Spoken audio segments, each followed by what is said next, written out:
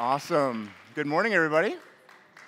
Good morning. It's good to be with you all. As Tony said, my name's Aaron. I've enjoyed getting to be a part of the team here. If you have your Bible, and I hope you do, I want to invite you to turn with me to 1 Samuel chapter 16. 1 Samuel 16, we're going to be continuing in our series through the book of Samuel, kind of part of a larger series that since the beginning of last year, 2021, we started in the book of Genesis, and we've been kind of slowly making our way through the Old Testament. And so today we find ourselves in chapter 16 of the book of Samuel, which is a semi-famous story, as we'll come to see here in a bit. But kind of before we get started, one of the things that stood out to me as I was thinking about this story kind of over the past couple days in particular was what came to mind kind of randomly, but it is related, is, do you guys remember the movie Rudy? Right, with Sean Astin and wanting to play for Notre Dame, that underdog story. And I think there's something kind of similar with the movie Rudy, as we'll see with our text today, because Sean Astin, who plays Rudy, which I always still think of him as Samwise, but Samwise, right, playing Rudy there, and the underdog story of not being kind of seen or looked at or really giving any amount of attention to, has this desire to want to be a part of something bigger than himself, to be a part of the University of Notre Dame football team. And with his perseverance and determination, he eventually, most of you probably know the story, he makes the team. And it's a great movie, a great inspirational, sort of movie to watch and just get pumped up about. And while there is differences between that movie and what we'll see in our text today, I do think there's something similar. And the similarity is simply this: being seen. Being seen. Because one thing, or one way I want to frame 1 Samuel 16 is simply this idea with two words: God sees. Or God's sight, either way.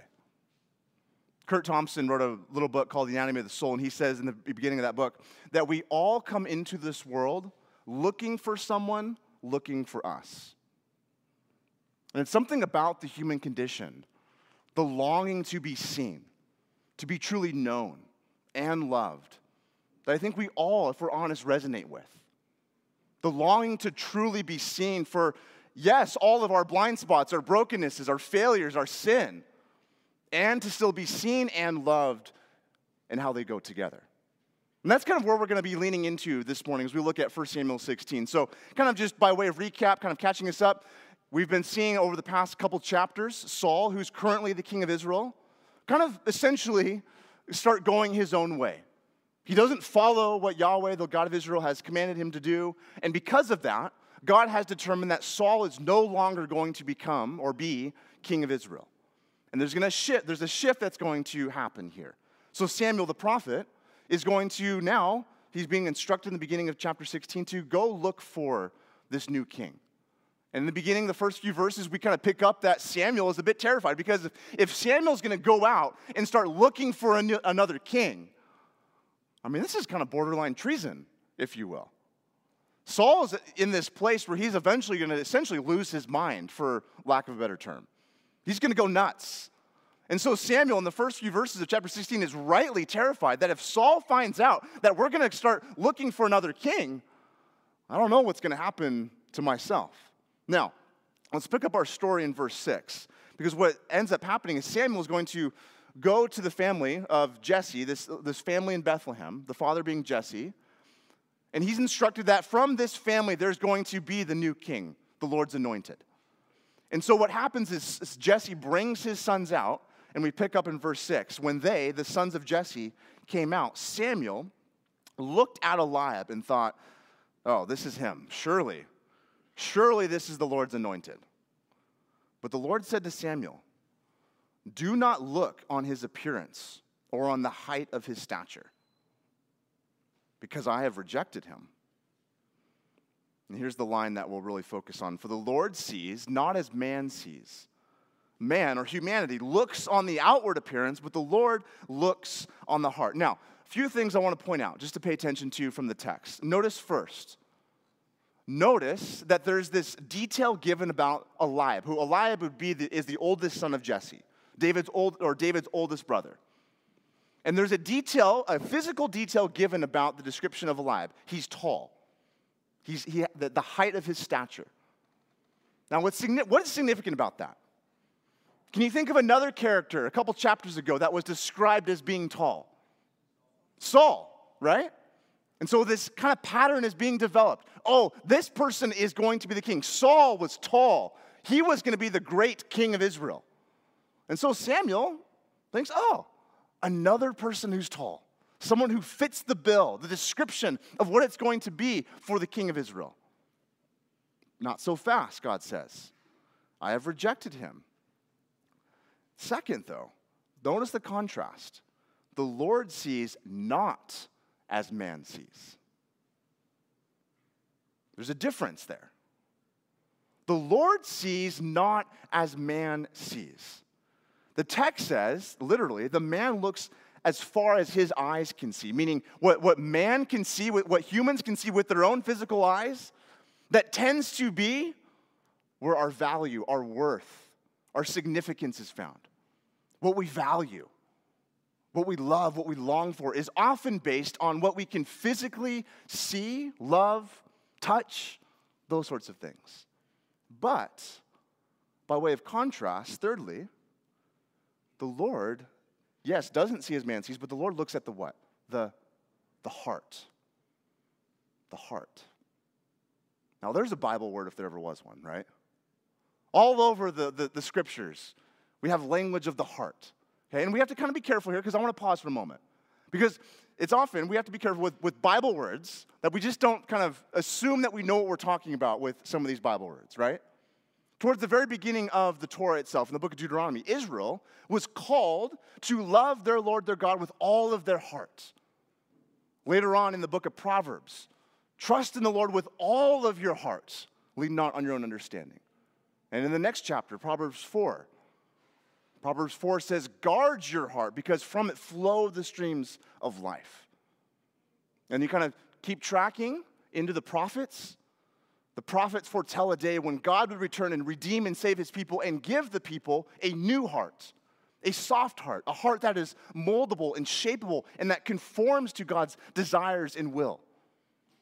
And then Jesus comes onto the scene and he says it's out of the abundance of the heart the mouth speaks. So what is putting all those kind of passages like those together, what are we actually talking about when we're talking about the heart? See, the heart is not just, the emotions or feelings. And it's definitely not just, the physical organ. I think most of us get that. In the Jewish mindset, in the biblical Hebraic mindset, the heart is like the control center of the human person. Mind, will, desire, and emotions, all of that kind of lumped in together. See, the ancient Hebrews didn't have a word for brain. That idea of thoughts and mind would be encapsulated even within this idea of heart.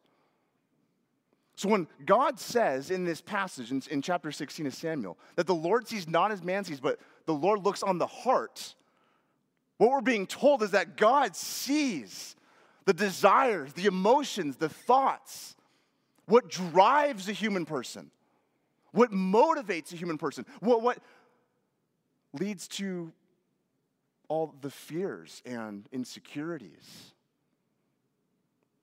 and hardships and questions and doubts. In the biblical mindset, it's from the heart that those things arise, and that God sees into the depths of even that. See, sometimes let's take a step back and just momentarily think about our day. We might approach each other, and I'm not trying to be negative here, but we might, meet someone or see someone and say, how are you doing? Oh, I'm good. But in some ways, that's often just surface level. How are we doing? That's kind of outward appearance. But when you really, and part of that just, out of the nature. You aren't just going to, you have 2 minutes passing by, just divulge all that's going on, right? So, again, not trying to be super critical with that. But at the same time, as relationship in time and intimacy develops, we often hopefully move past that outward appearance. How are you doing? Good. To have these longings, these desires. I'm struggling here. Everything's not fine. Now we're getting at heart level stuff. And we begin to be seen by someone else deeper than, how are you doing? Good. And what the text is telling us here is that moment when you have that relational intimacy with someone that you trust and you know, that is what is always happening with our God, who sees the depths of our emotions, our desires, our thoughts, our longings, our anxieties, and sees us deeply and loves us deeply in that.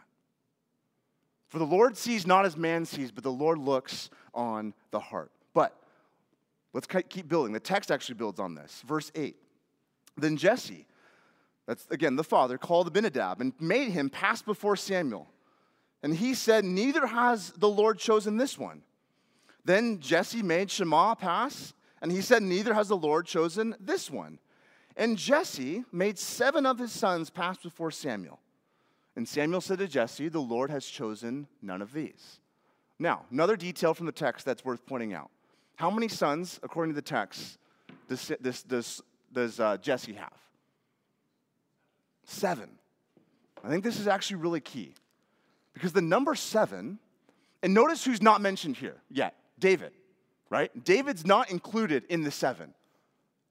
And what you have here is that this is kind of the Bible's way of talking about, because the number 7 is this number of like completion or wholeness throughout the scriptures. Think about the very first story of the scriptures. God creates the heavens and the earth in what? 7 days. It's this moment, this description of completion. And so when all 7 sons pass by, Jesse's like, this is the whole gang right here. This is the complete, lot, so to speak, of who to choose from. This is it. I've shown you everything. This is my complete these are the complete family right here. But, look what the text says then. Are all your sons here, verse 11? And Jesse says, no, there's one more. There remains the youngest, but he is keeping the sheep. It's hard to miss. It's easy to miss. But the way that the text is describing the 7 sons, and then this follow-up question in verse 11, what the text is telling us is David is a forgotten in this whole family. David has grown up in a family where he's been neglected, forgotten about, and not seen. He's not a part of the complete 7, the whole. And the text also tells us he's keeping the sheep. Now, again, another biblical image, right? Shepherd, sheep. We love this stuff. Jesus is the great shepherd. Psalm 23, the Lord is my shepherd. And I'm like, yes, flannel graphs with sheep. We love this, right? If you grew up in the church, right? But we need to remember, even the Christmas story, right? The angels come to the shepherds at night in Luke chapter 2. We love shepherds. But the ancient world, they didn't. It was not a respected occupation. That's why the text, pay attention, it says, but he is keeping the sheep. It's like this subtle, dig.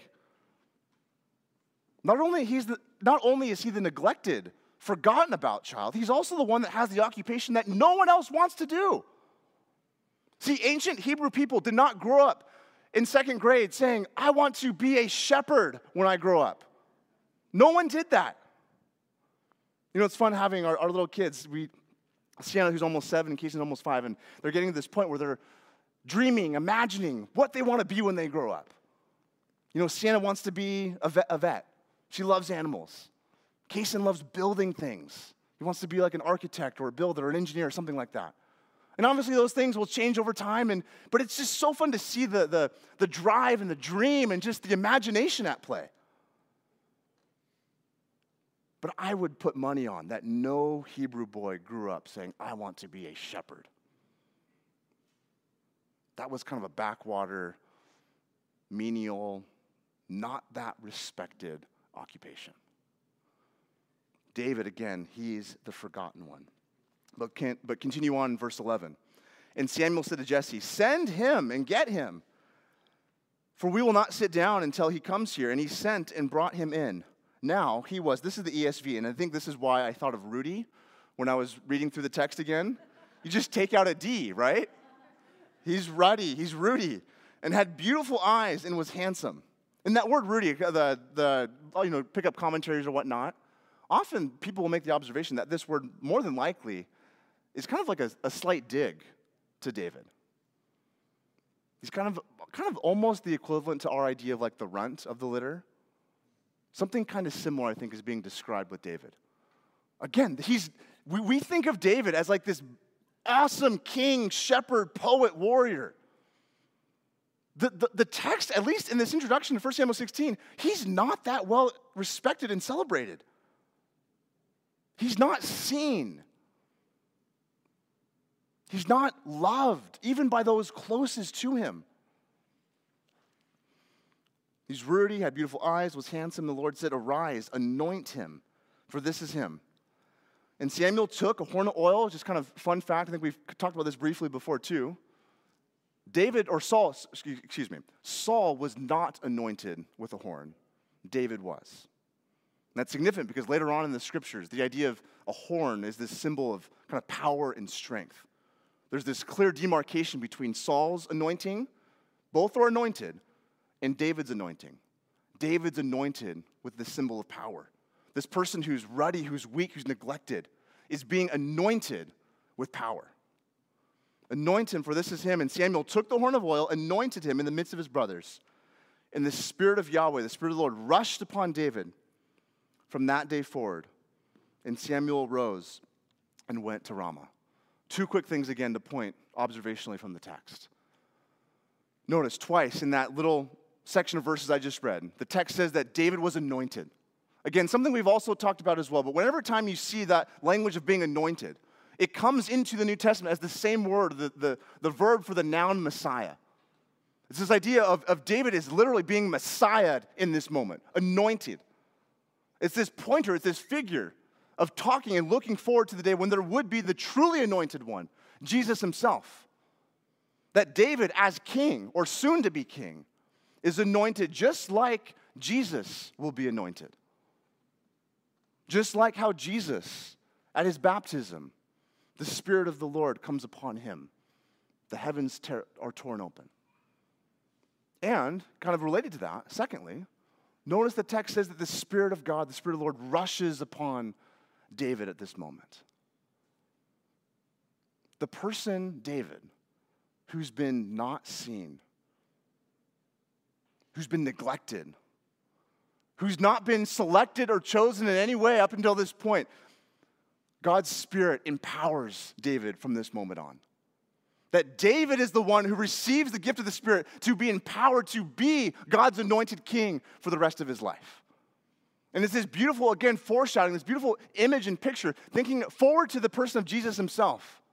When he stands there, his first public address in Luke chapter 4, Jesus reads from the scroll of Isaiah and says, from Isaiah 61, "The Spirit of the Lord is upon me to proclaim good news, to set liberty, to freedom for the captives."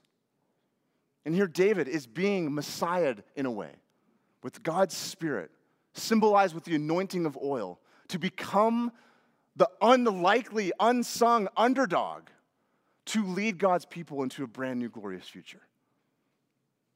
Now, you think about this story, think about this text. There's a lot we could say and talk about here.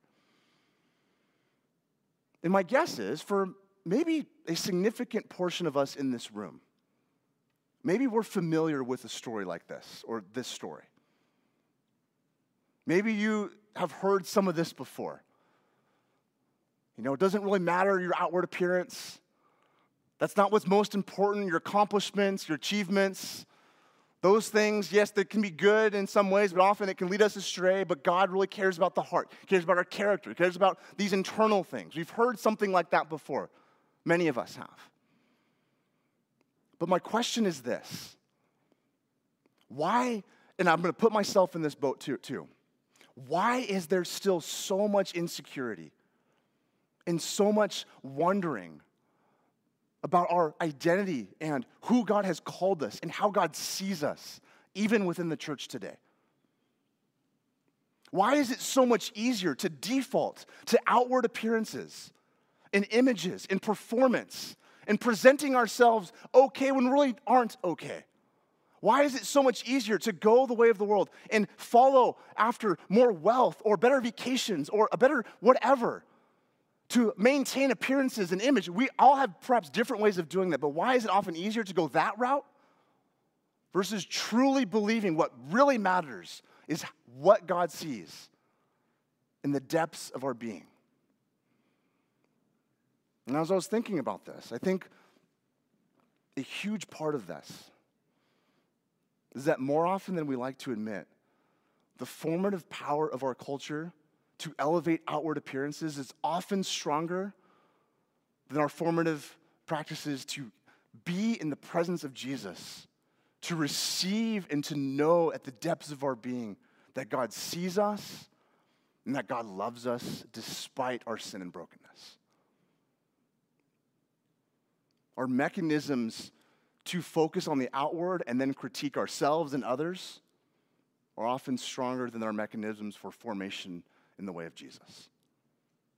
And so as we think about this text and kind of land a little bit here, and talk about how might this text really land and press even deeper into our everyday lives, I want to just highlight 3 things from this text that I think hopefully will kind of resonate and apply for us. And they all start with S, because if I can't alliterate it, I probably can't remember it, right?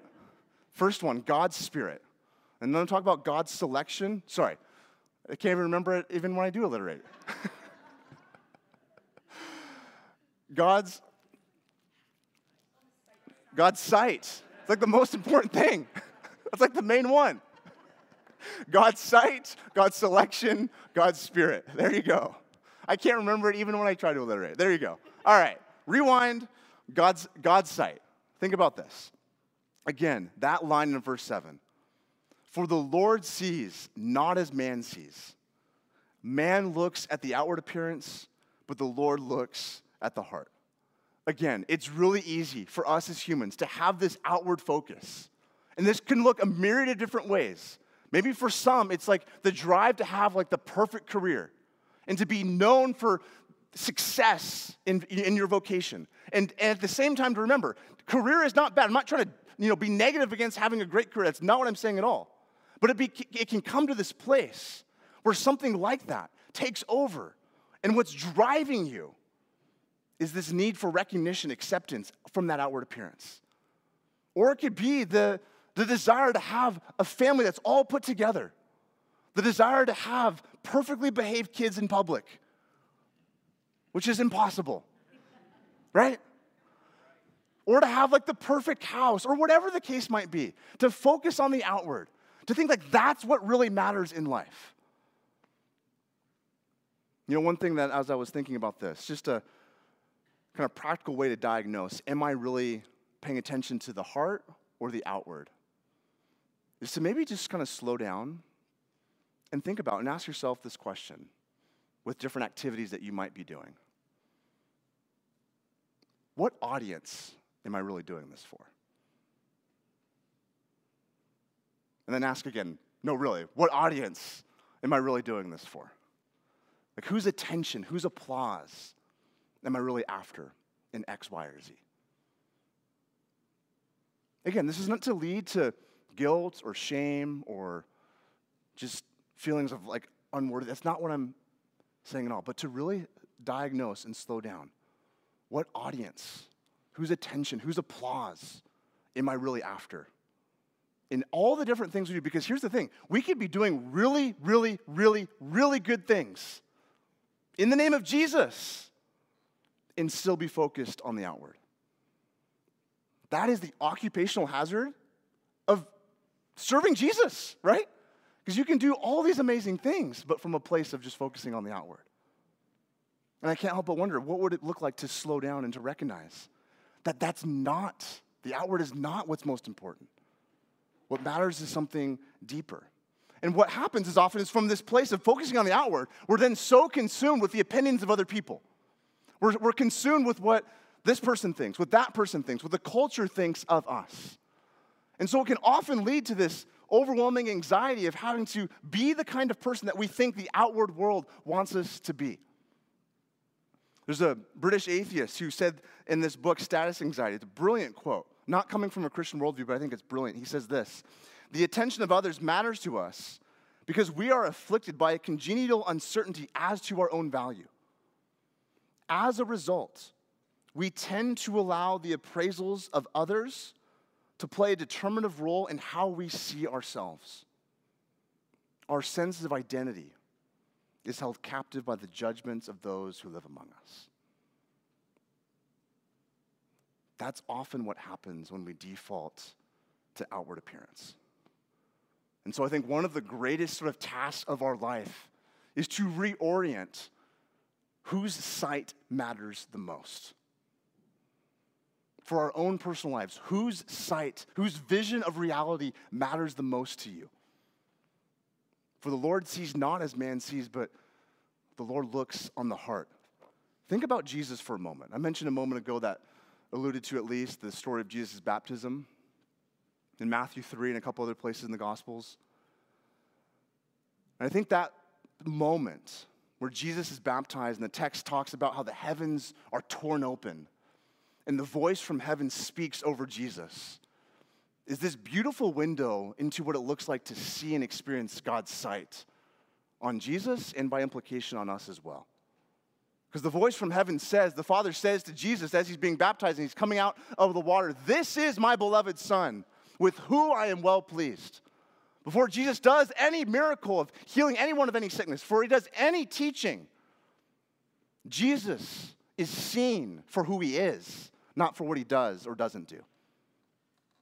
And the same, friends, is true for us. When we think about the theology of the New Testament, of what it means to be a follower of Jesus, we are seen, we are loved, we are chosen, we are brought into the family of God, regardless of our past, regardless of what we've done. We turn to him in repentance and faith. And those same words are said over us: "You are my beloved, with whom I am well pleased." And embedded in that line of "you are my beloved, with whom I am well pleased," is yes, there's this level of acceptance. This is my son. There's a sense of affirmation, my beloved son. And there's affection, with whom I am well pleased. And my guess is, for many of us, acceptance, affirmation, affection, like we're maybe good for like 1.5 of those. Like, I get that I'm accepted by Jesus, right? I believe Ephesians 2, by grace I've been saved through faith. It's nothing that I've done, nothing to boast about. I am accepted. I know the doctrine. I know the verse. We sing about it. I know who I am in Christ. And even the idea of like affection, love. We sing about God's love, the overwhelming, reckless love of God. God's great, amazing love. We're singing about love, love, love, love. The sloppy wet kisses love. Like we sing about love. Or it's an unforeseen kiss. You always go back and forth. Which one is it? Never mind. But the point is, it's easy to know about these things or sing about these things. But until you feel the affection of God for you as the God who sees you and doesn't just tolerate you, but actually sees you and has affection for you, you will more than likely default to outward appearance and will not live from a place of secure identity in Christ. And so the prayer, the desire, is to become the kinds of people by the Spirit of God where we move from a place of not just defaulting to outward appearance, but recognizing God's overwhelming, yes, reckless love and affection, even though he sees all of your brokenness, even though he sees all of your failures, all of the ways you struggle and don't, quote unquote, measure up. Tim Keller, one of my favorite teachers and thinkers, would talk about, I don't even know originally where he said this. Multiple times I've heard him talk about this. The idea of being known and loved. And I just kind of want to frame it just slightly different. The idea of being seen and loved. Because Keller would talk about this idea of we can be in moments and situations where we are completely known, but not loved. Completely known. All your dirty laundry's out there. All of those dark spots, all of those struggles are out there, but you're not loved. And that is a dangerous and difficult place to be. And then there's the opposite, where you can be fully loved, at least in the image appearance sort of way, but not actually known. And you live in this place of hiding, of shame, of wondering, will I really be found out for who I am? But then Keller would talk about the powerful combination of being both known and both loved, and having both of those together. Then maybe just frame it a little bit differently in light of our text, being both fully seen and both fully loved. That, friends, my hunch is that is what we are all longing for. To understand that we are invited to be the kinds of people that are fully seen by God, fully seen for all our brokenness and our sin and our failures, and still loved by our Creator, and still affectionately loved by the King of Kings and Lord of Lords. This is the invitation of the gospel. This is the invitation to live a new kind of life from a place of not having to hide, from a place of not having to wonder, will I really be found out? Because God sees, and that is a loving gaze. That is a gaze of affection. That is a gaze that looks into your brokenness, into your pain, and God sees you in that and doesn't abandon you. And out of a place of love, yes, leads you and guides you by His Spirit into deeper transformation and healing and repentance. Yes, for sure. But it's from this place of being both seen and loved, not one or the other, that both go together in the message of Scripture.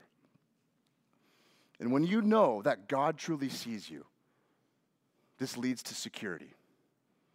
It leads to living from a place of security, which leads me to my next kind of second point, God's selection, which in some ways, I'll be briefer here, kind of dovetails and, kind of parallels what I just said, but just out of a slightly different nuance way to think about this. In our text, David, yes, he's not seen by the people that are supposed to actually see him, his own family. But God sees. That's what we just talked about. But then at the same time, God doesn't just see David. God selects. God chooses David to be a part of something bigger than himself, to be a part of something that David, I dare say, did not even fathom or dream that would happen in his life. To be the king, the leader of God's people. And God selects David, the least likely, the underdog, to be the leader for God's people. It reminds me of a passage that Paul wrote in 1 Corinthians. Paul says this, but God chose what is foolish in the world to shame the wise. God chose what is weak in the world to shame the strong. God chose what is low and despised in the world, even things that are not, to bring to nothing things that are. It's this pattern we see all throughout Scripture, that God often, more than often, chooses the least likely. The ones who don't have the amazing resume or all the good looks or everything put together, God chooses imperfect people who the world often passes over and sees them and selects them and anoints them with His Spirit. We're going to get to that in a moment. To be empowered to do things for Him. Things that David, again, probably never thought of were possible in his life. And I can't but wonder, when we think about our own lives today, sometimes we discount ourselves and say, God would never work through me in a powerful way. I have this thing in my past. I have this hindrance, this inconvenience, this whatever. And I wonder if there's a challenge there. Because in that moment, when we say, I have this, so I probably won't be used by God, we're relying on our own strength in that moment. We're framing it about what I can do or not do, versus recognizing that God selects. God is coming after David, the underdog, and God choosing what in the world says is foolish. He's the shepherd. He's the one that's forgotten about. He's the one that's not seen. And God chooses and selects him, which leads to the last point here, God's Spirit. Again, it's pretty obvious from the text. God's Spirit rushes upon David at the end here. God's Spirit comes and empowers David. And the point is simply this, that whom God sees and selects, God's Spirit empowers. That this is not, a call to, okay, I'm going to be the underdog, I'm going to be Rudy and do it myself. This is the main difference between Rudy and the Scripture here. That it's from the power of God's Spirit, the anointing, The gift of God's empowering presence.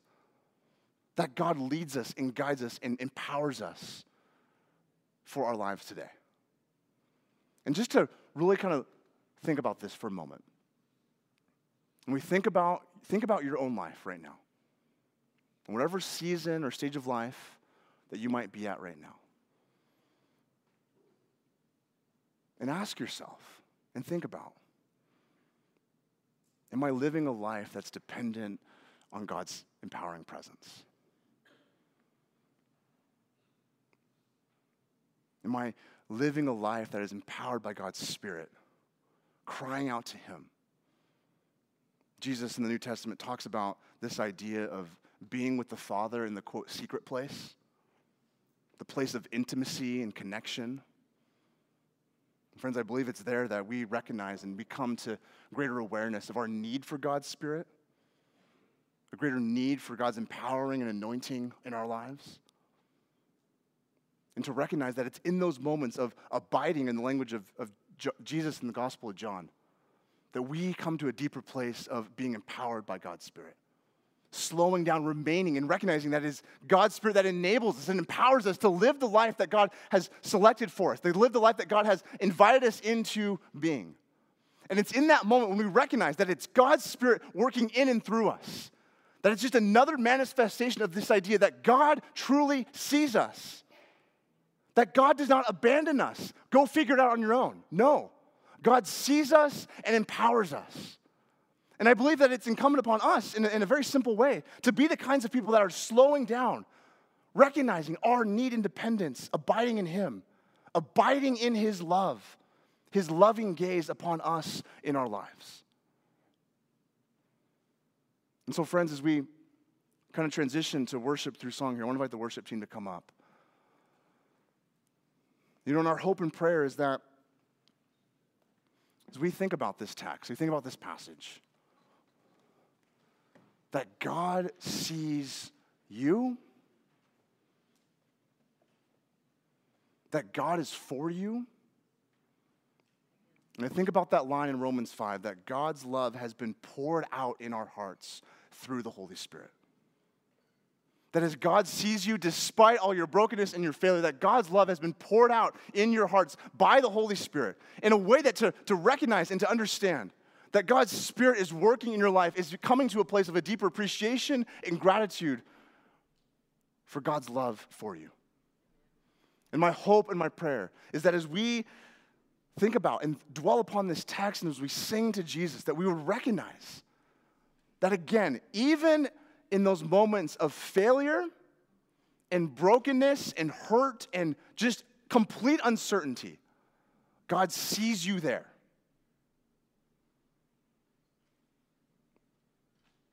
And perhaps one more thing.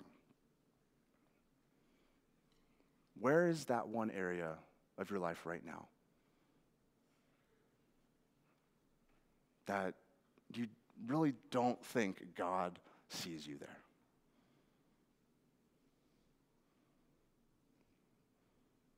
Is there a circumstance or a relationship or an attitude that you have or a desire that you have that maybe you're discounting that God actually sees you and sees that part of you?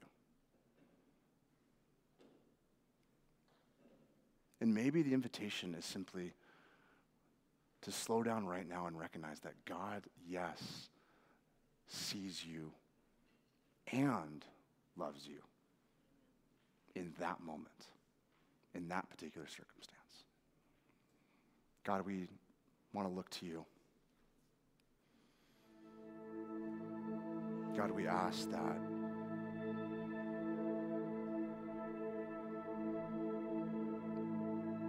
right now, God, that you would help us to not only just be more aware of your love for us in all these different areas, but God, that we would feel your affection for us, knowing that you see us and that you will not and have not abandoned us. God, give us your eyes to see the world and ourselves the way you do.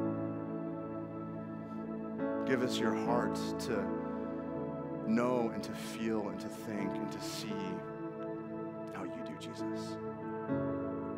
Thank you for your love for us. Thank you that we can come to you as a complete mess, and that you love us and that you are for us.